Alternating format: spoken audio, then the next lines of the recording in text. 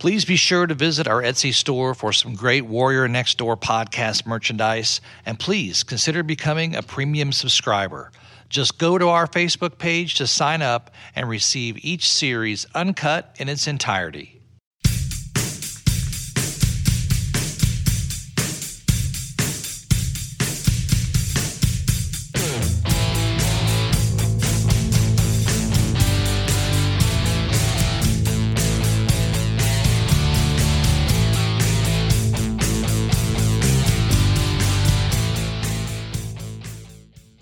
This is the Warrior Next Door podcast, where we share oral histories from veterans whose stories provide an intimate look at world history and how much it still affects us today. All the veterans featured were interviewed by your co-host while serving as volunteers for the Library of Congress. Our interviews, over 200 in total, were conducted with veterans who live in our cities, our neighborhoods, and often right next door to us. You can listen to the full-length, unedited interviews from each veteran we feature on our YouTube and Facebook pages. Come join us.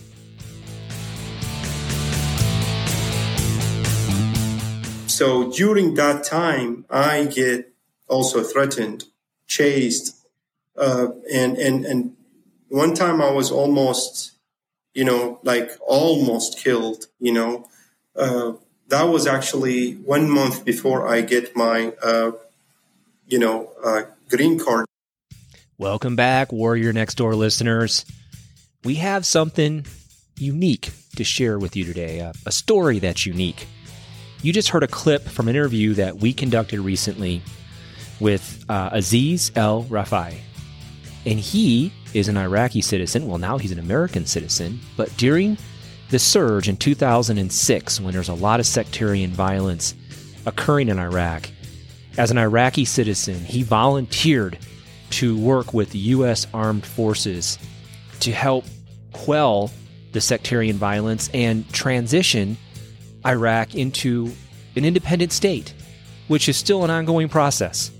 And it was fraught with peril with the people in Iraq who volunteered to help the armed services.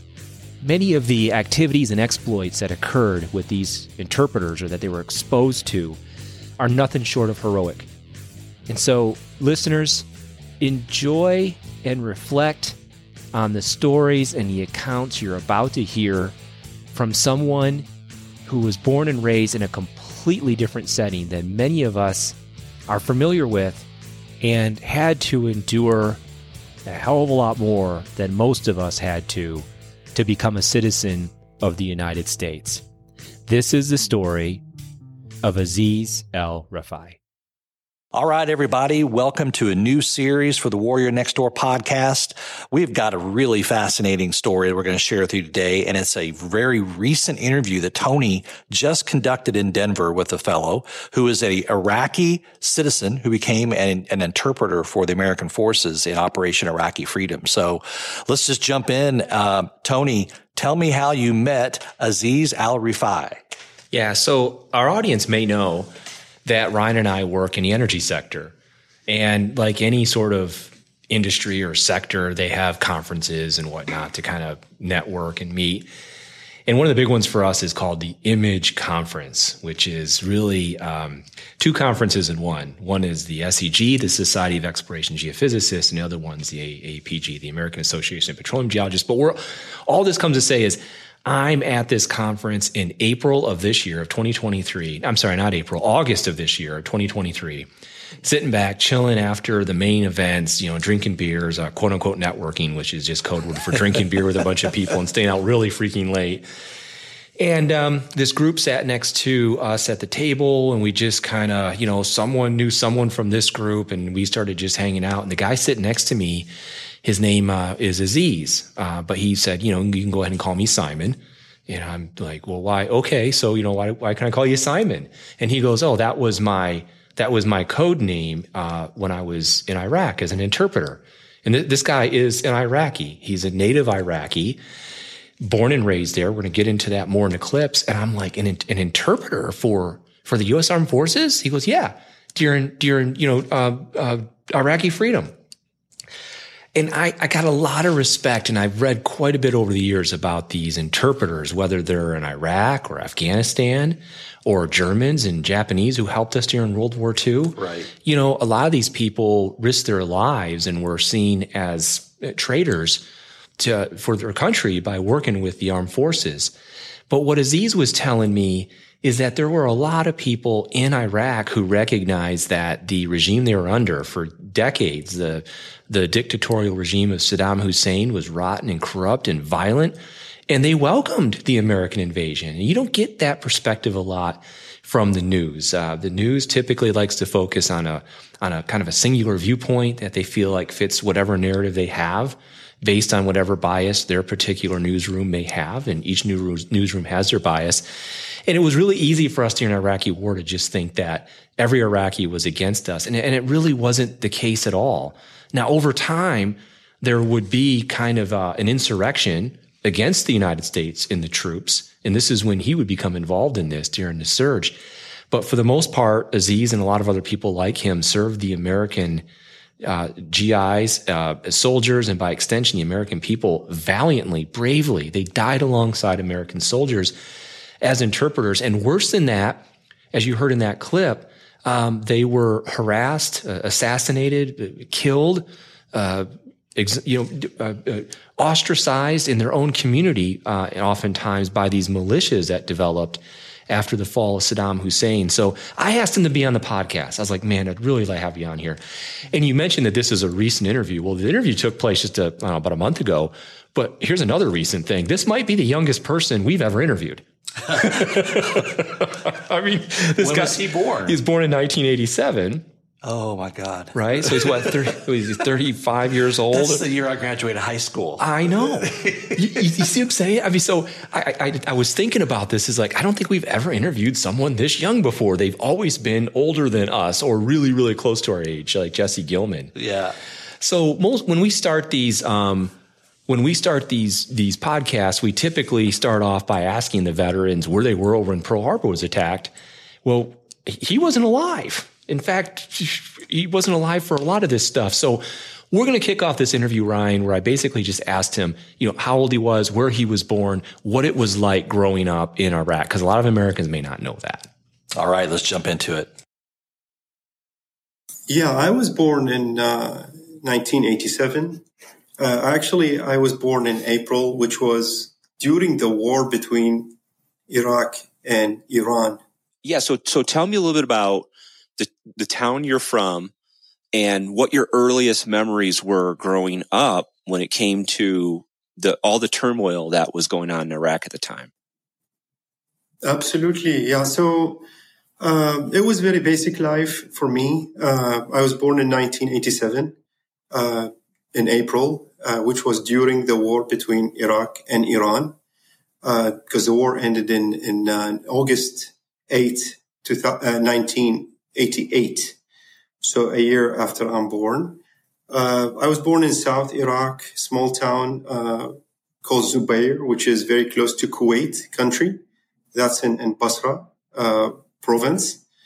It was a very basic life, from the war between us, like between Iraq and Iran, into another war, which was Desert Storm in 1990, into the country being sanctioned. So it was very simple life where we had very small resources of technology, small resources of,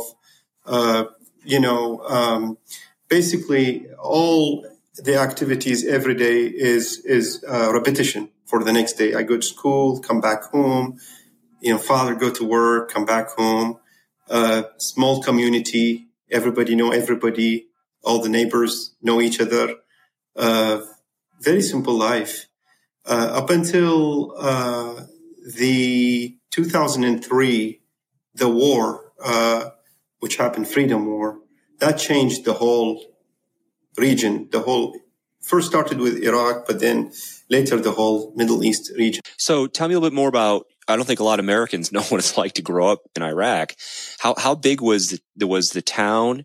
What was your house like? How many brothers and sisters you have? I mean, what was it like growing up there? Yeah, so Iraq is actually smaller than Texas. It is about 60% of Texas inland, and there are about 45 million people there. I believe here in Texas, I live in Houston now, I believe we have 29 million people. 29 million people in Texas. And, we have more land. Everybody there know everybody because we have less distractions there, especially before the 2003. So that's as far as the land, So what about how big of a town did you grow up in? About how many people were there? Yeah, How would you describe it? Yeah, the town is basically, I grew up in Basra province. I would say from the very north to the very south, it takes like 2.5 hours to go through the whole town there. So I don't really know as far as the actual number for the area size, but I know it's like 2.5. I would say maybe my town is, I would say, as big as San Antonio here, or maybe if you add the surrounding territories, because there are some territories to Basra, it would be like as big as Houston, which is really good, really big size city. So growing up, I mean, where did you learn English? What was school like? How did that happen? Yeah. So speaking of my house, I was born into an educated family. I have 4 sisters and 1 brother. One of my sisters, she has a PhD in biology. My other sister, she is a lawyer. And my third sister, she is has business administration. And the 4th sister has a bachelor's and she's a history teacher. She has a degree in education. I have 1 brother. He's also a teacher as well. But on my family side, on both father and mother side, they're more into the medical field. So I grew up in a house that they want me to go to the medical field, basically to become a doctor. That was, the childhood dream. My house was a nice house. It's a very big, nice house.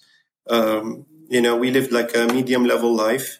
As far as the class, we were middle class. We were not from the very rich people or very poor people. We were I would say upper middle class. Yeah, so just a quick kind of summary of what Azeez just shared with us. So he grew up in a town, or not town, but the region called Basra, which is a very southern portion of Iraq that is adjacent to Kuwait. And for those who may have remembered the Gulf War in 1991, Desert Storm, that was due to the invasion of Kuwait from Iraq through places like Basra. In 2003, when Operation Iraqi Freedom started, where George Bush and his administration had enough of no-fly zone violations and all these things, these violations that occurred during the armistice that occurred when we defeated his armies in 1991, he would have been right there. He would have been 15 years old, living in Basra. His parents were middle class. He had 4 sisters and a brother. They were all educated or going to get educated. So just to kind of let you know, this is the setting for him as these forces started to roll in. So in his next clip or series of clips, he's going to talk a bit more about the culture of the time before the war started. Was it uncommon? We hear a lot about different Middle Eastern cultures and what, women are allowed to do or not allowed to do. It sounds like, correct me if I'm wrong, that in Iraq at that time, when your parents were raising you guys, that there were opportunities for men and women to pursue college and do those sort of things. Is that correct?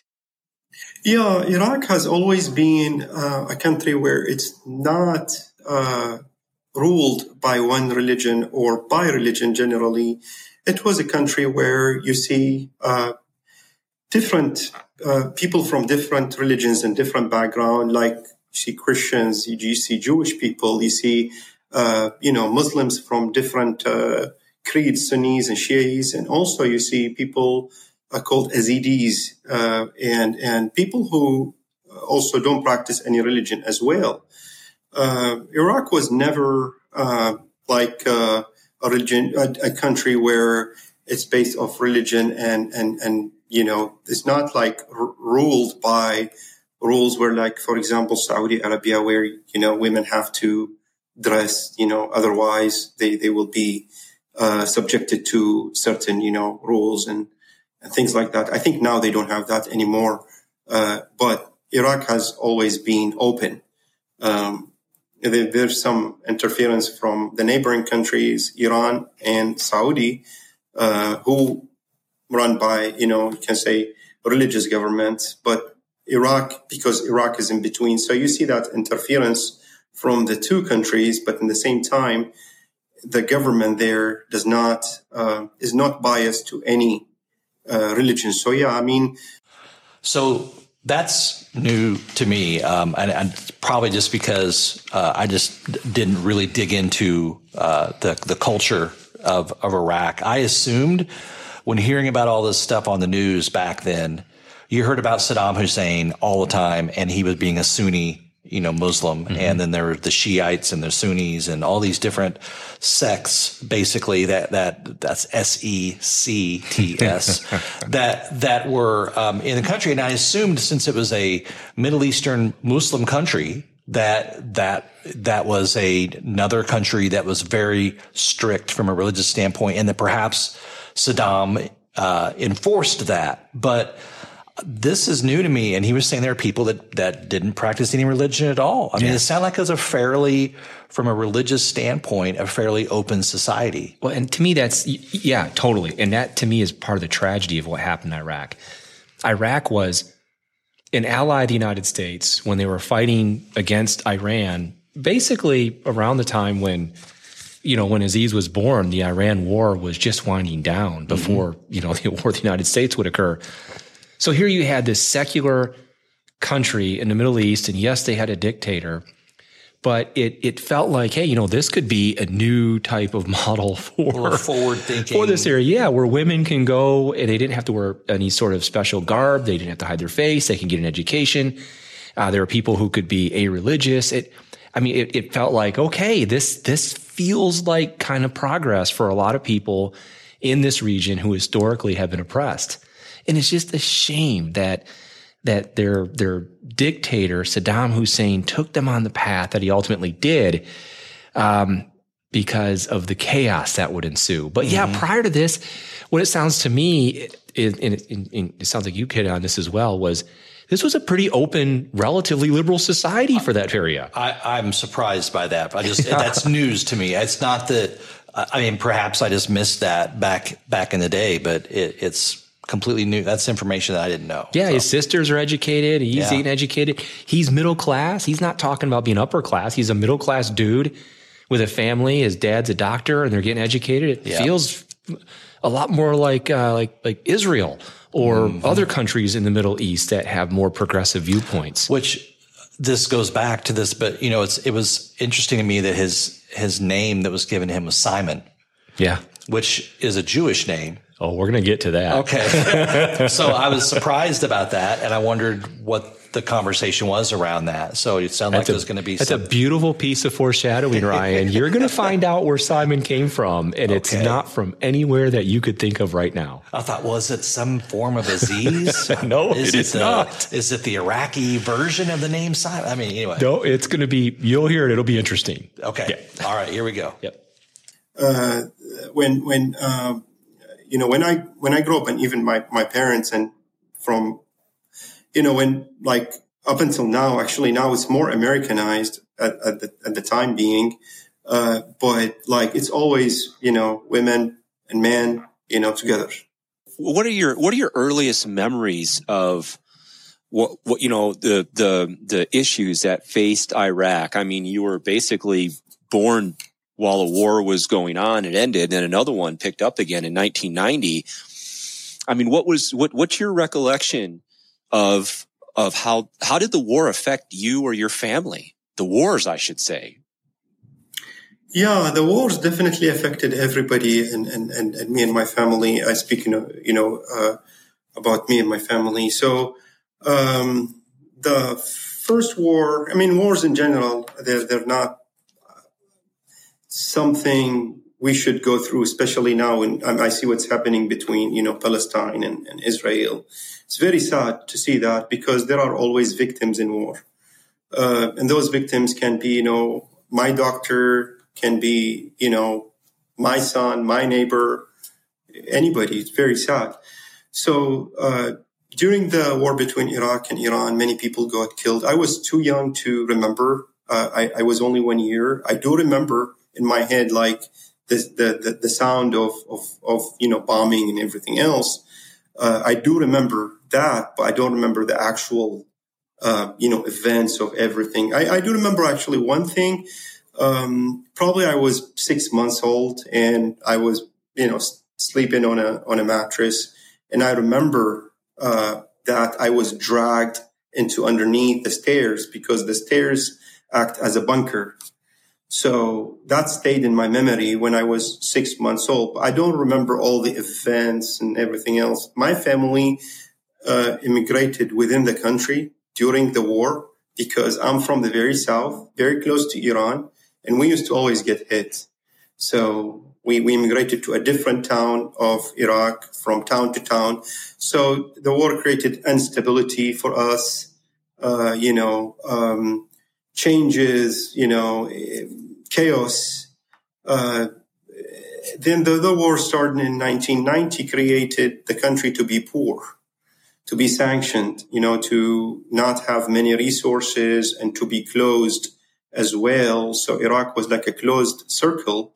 Yeah. So what he's talking about there is a couple of things. One, Iraq was in a war with Iran for over a decade, and tens of thousands, hundreds of thousands of soldiers on both sides died from that particular war. And weren't there chemical weapons used in that conflict, which was part of the reason we were concerned about Saddam and his chemical weapons program? Yes, because both sides, and Saddam in particular, initiated it, but both sides were really using weapons that at that time were trying to be phased out by other Western militaries, right? And they were using them. This was basically a religious war between the Sunnis, which was a sect of Islam that was dominated by Iraq, and the Shia, who were basically, a theocracy in Iran that still exists to this day. So what he's talking about is interesting. First, he talks about early memories of the war in Iran and his company and his family having to leave where they were in Basra because they were too close to the front lines. And just a few years later, the war against Iran ends in 1988, and then Saddam Hussein invades Kuwait. Yeah. And when that happens, we place sanctions on him. And in 1991, we have this huge coalition of the willing.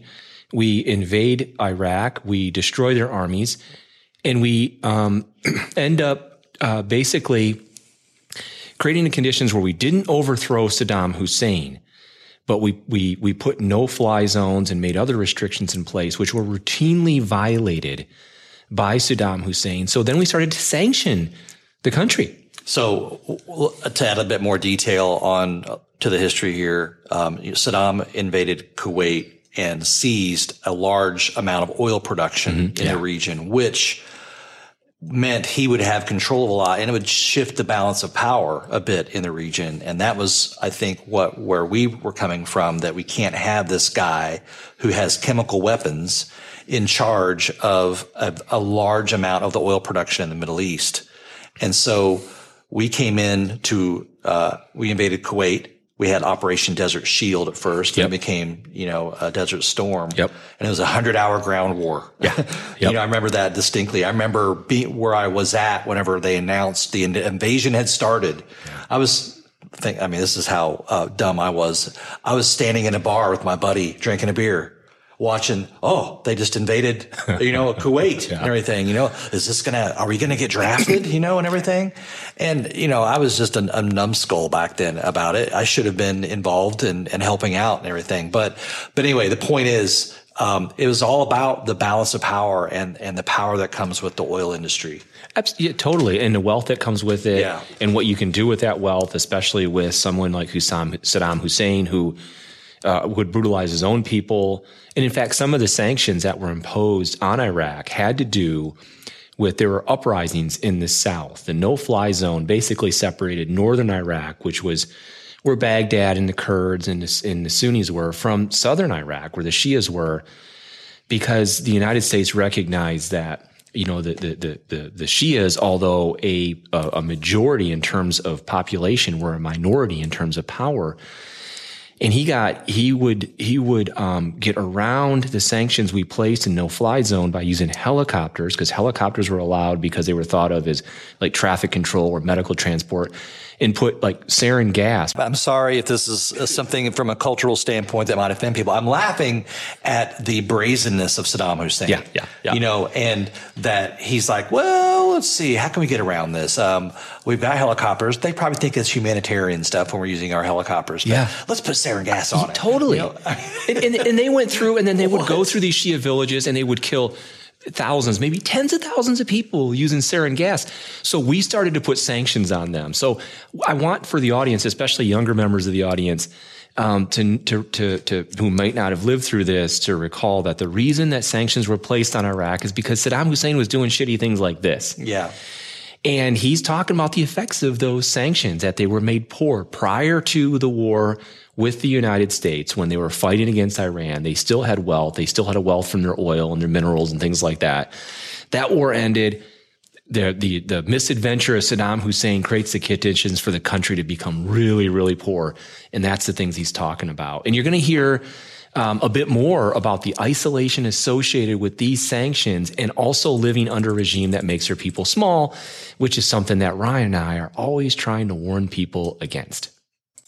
We don't know what the other world has. You know, we were regulated by 2 TV channels by the government. They show us everything they want to show the people, and they hide everything they want to hide. Up until the 2003, when the Freedom War occurred, and Iraq wasn't ready for, in my opinion, for the democracy. You know, you can say that it's a great thing to have democracy. You know, it's always amazing, but you know, everything comes in stages. You can't just transition from nothing into having everything. So in the normal world, if the government's good, they basically will allow people to gradually, for example, have cell phones, more TV channels, more technology, open to the world. But Iraq sadly had everything. Okay, so I just wanted to jump in. You know, early on in that clip, he talked about that they only had two TV channels, you know, and the government controlled everything that people, all the information that came to the people. You heard him talk about like shutting down internet, and technology was stifled. Yeah. Of course, we didn't have cell phones really back then either. I mean, not as widespread as they are now. But I remember the thing that everyone marveled at was this poor guy that was basically the public spokesperson for Saddam Hussein. Everybody called him Baghdad Bob because he would get on TV and his entire city would be aflame from the bombs of American forces attacking, all this sort of stuff. Yet he was telling us that we were losing, you know, and he was saying that he was going to take us to the gates of hell and all this sort of stuff. And I think later on, after the war ended, he was captured somewhere, like in an airport or something like that. Yep. And they had a picture of him. He just looked like a regular dude. He was kind of like a celebrity. Yeah. They were like, he was just a mouthpiece for idiocy. And my understanding is what they were trying to do with Baghdad Bob was to convince the large population center in the north around Baghdad that everything was fine as the invasion was coming from the south. And from what I've read, and the book is called Cobra 2. It's a book about the invasion of Iraq in 2005 for Iraqi freedom. 2003 is that it worked.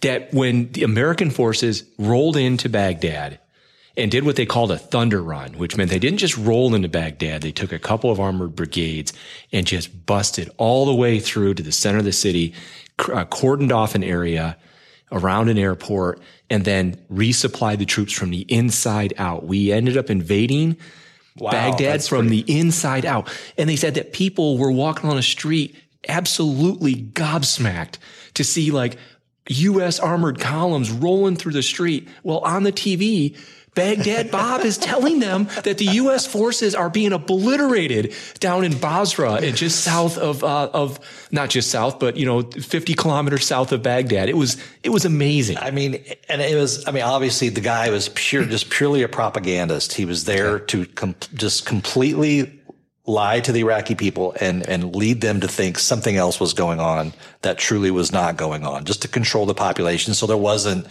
widespread, surrendering or collaboration or overthrow.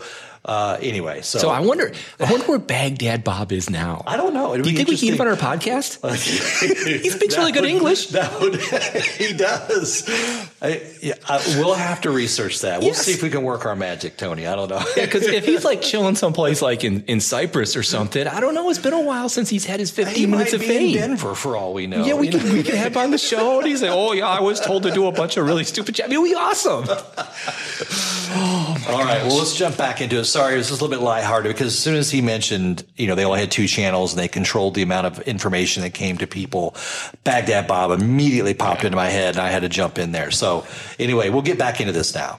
Okay. So, this interview it's gotten a little lighthearted right now. And no offense to Azeez, he's going to start to get into some stuff that happened to him that's deadly serious. But one of the things that really wasn't serious about the war was, again, this Baghdad Bob, and we had a chance to go ahead and see if he was still with us, where he's living, just while we were putting this or producing this podcast. And it turns out that the guy's name is Al Shahaf, and he gained something of a cult following in the West following the war. He has appeared on T-shirts, cartoons, an internet phenomenon. In the UK, a DVD documentary was sold about his exploits and his televised interviews, and they called it Comical Ali as opposed to Chemical Ali. And last is known in 2008, he was living in the UAE, the United Arab Emirates. So we just felt like, hey, we had a chance to do some quick research while we were, going through these clips of Azeez, and it's like, in case anyone wants to know, this is some pretty amazing stuff. So, hey, Google it, internet it, check it out. It's the most surreal sort of piece of propaganda. Oh, and one more thing. If you go on to Wikipedia and they have like a see also section, which is nothing more than, hey, this person kind of trends with and is similar to these things as well. It reads, see also things like Axis Sally from the Germans, Hanoi Hannah from Vietnam, Tokyo Rose from Japan. So wow, with the elites. He is with the elites. He has arrived. He had his 15 minutes of fame, and I'd sure love to have him on our podcast. But I mean, those people were more radio personalities, sometimes turncoats like Tokyo Rose. Who was a British Lord Ha Ha? Oh, remember yeah. Lord Ha Ha? These were people who were turncoats that actually switched over to the other side. Some of them were actually, like Japanese citizens and everything. But this guy, Baghdad Bob, that was his job. Yeah. He was like Joseph Goebbels. Yeah. I mean, he was a propaganda guy. Yeah. So he was out there, trying to convince people that the cities weren't on fire and burning. And there weren't Americans walking in front of you right now in the streets. I want to add one more thing. I can still remember watching CNN and they were playing a live news conference of him saying everything was fine.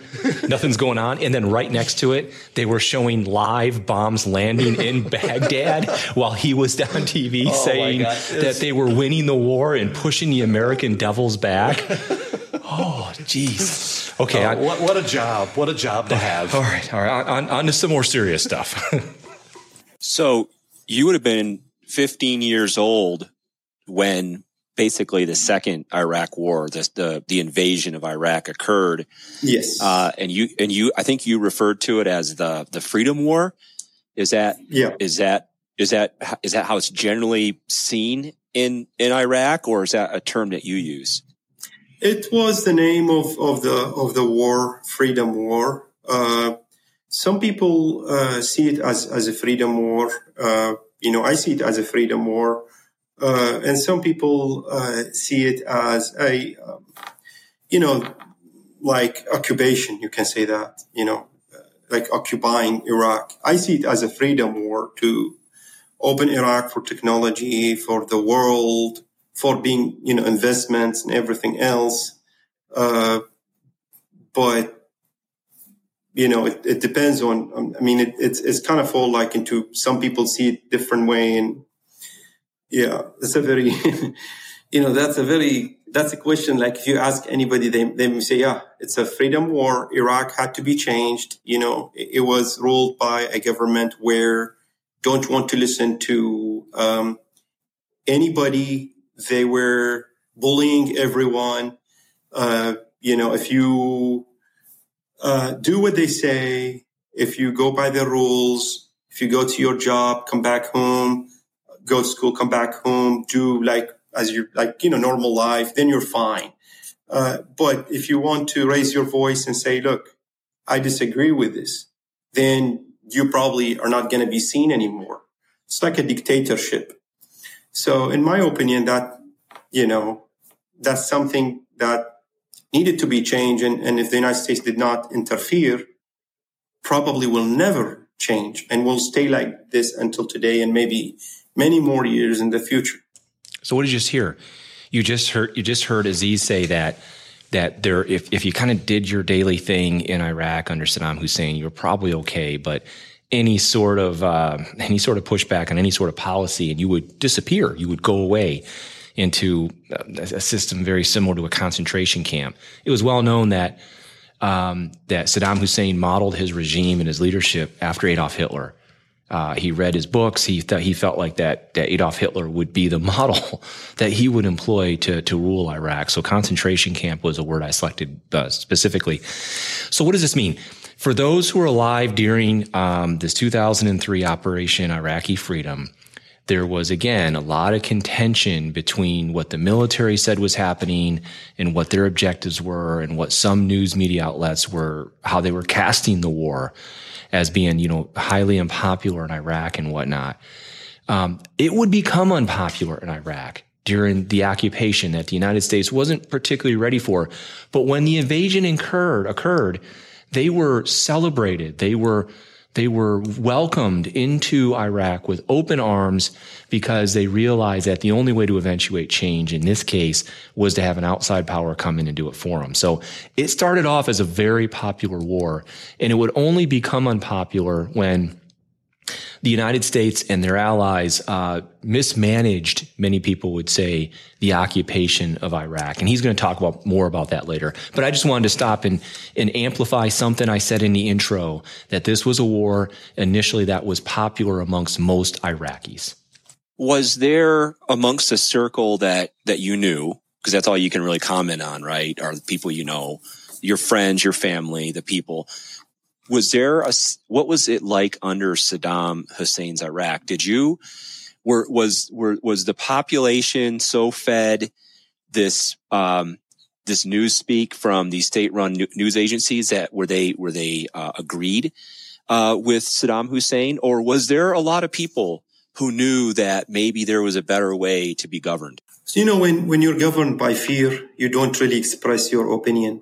That's the point. There was elections every year there, every 4 years, actually, we had elections in Iraq.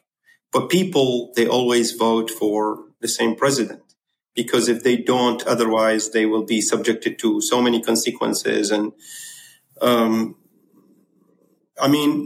course, they are not happy with the way life was. Like, we did not have what the other world have. Like, some people travel to different parts of the world, or receive, that some guests coming from Lebanon or United States, people live in the United States, come back to visit their families, and they tell them stories, and they say, oh, wow, you guys have all of this. We don't have here. So they're not happy with what they had, but they can't say anything because they're not they're not, they don't have the power to make a change. When you're 15, in March of 2003, March 19th to be exact, the U.S. invades Iraq. Where were you, and what do you remember about that day?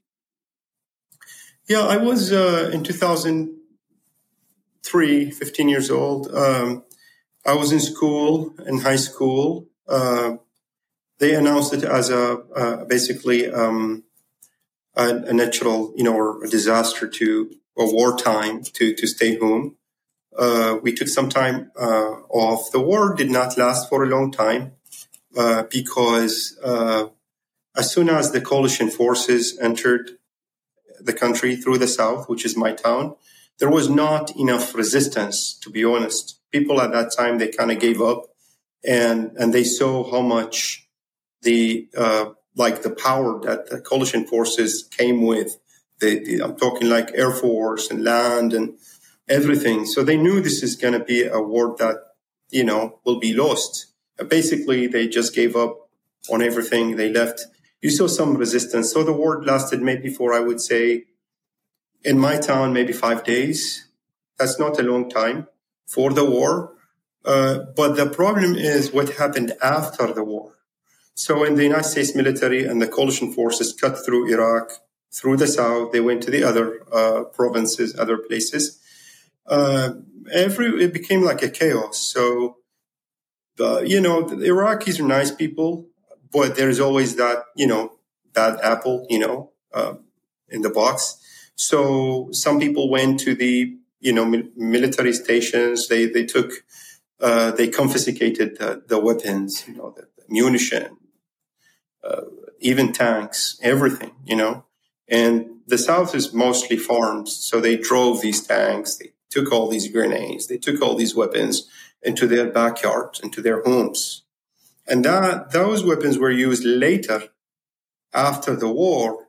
I would say the real war started in 2004, a year later, because that's when internal civil war was happening between tribes, war against the United States military, against the British military, against all the coalition forces, using those weapons which were taken from the military bases. Yeah, I agree 100% with Azeez on this. The real war did not start for the United States. The casualties for the U.S. military did not start to incur in significant numbers until the war was over during the occupation, during the transition of power from what was Saddam Hussein's regime to an occupation to what we would hope and what we hope would happen quickly, which is a new Iraqi government. And you just heard him say what some of the issues were. All these weapons were laying around. Basically, the U.S. and their coalitions came through like a buzzsaw and ripped through most of the country. And most of the Iraqi units, whether they were National Guard or standing military, just left. They were done. They surrendered or they just went home. They left their weapons behind. And these weapons were cached throughout the country by bad actors. And they would be turned against the United States as these militia groups started to form resistance towards the United States. So what you're hearing here, and Azeez is 100% correct, obviously, because he was there. He would know more than we would, was the start of the real war. The real insurrection was the caching of these weapons in places like southern Iraq.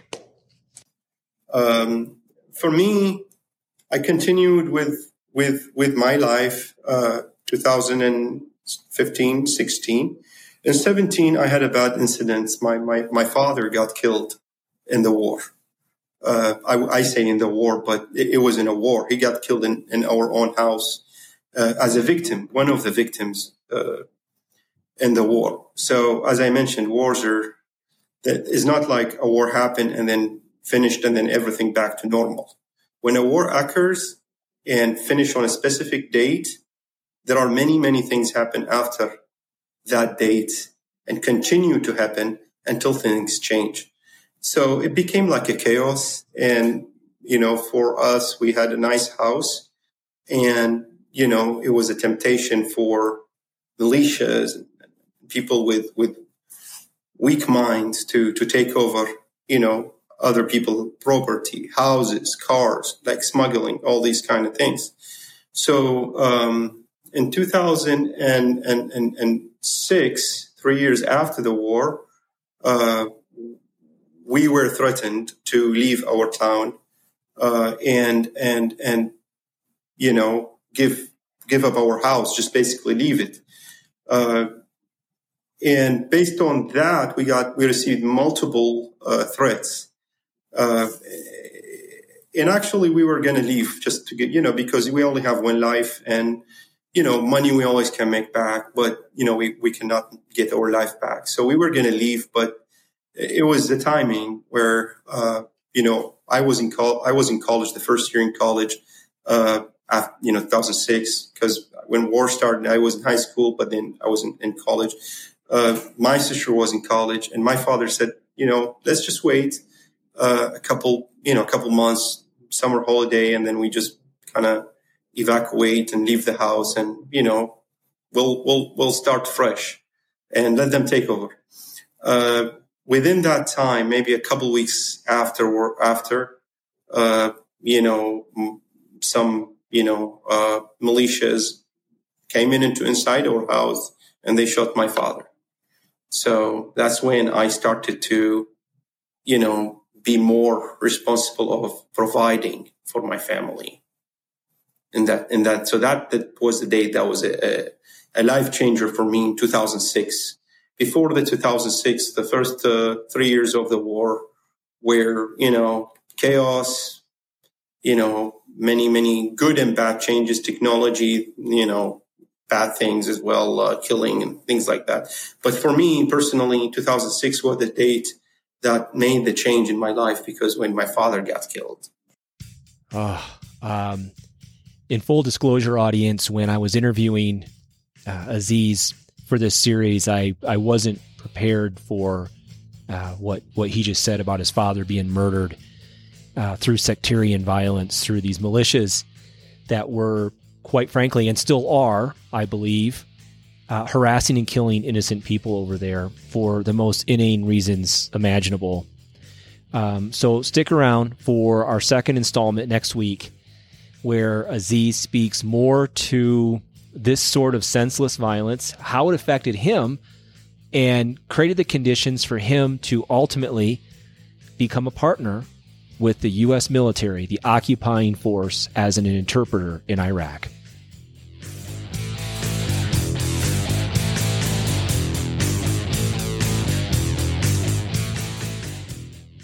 Well, we hoped you guys enjoyed the first of several installments featuring Azeez Alrifaie, the interpreter from Iraq who helped Allied forces and had kind of a tortuous path towards, spoiler alert, American citizenship. The Warrior Next Door podcast is really created everything by two people, myself, Tony Lupo, and the co-host, Ryan Fairfield.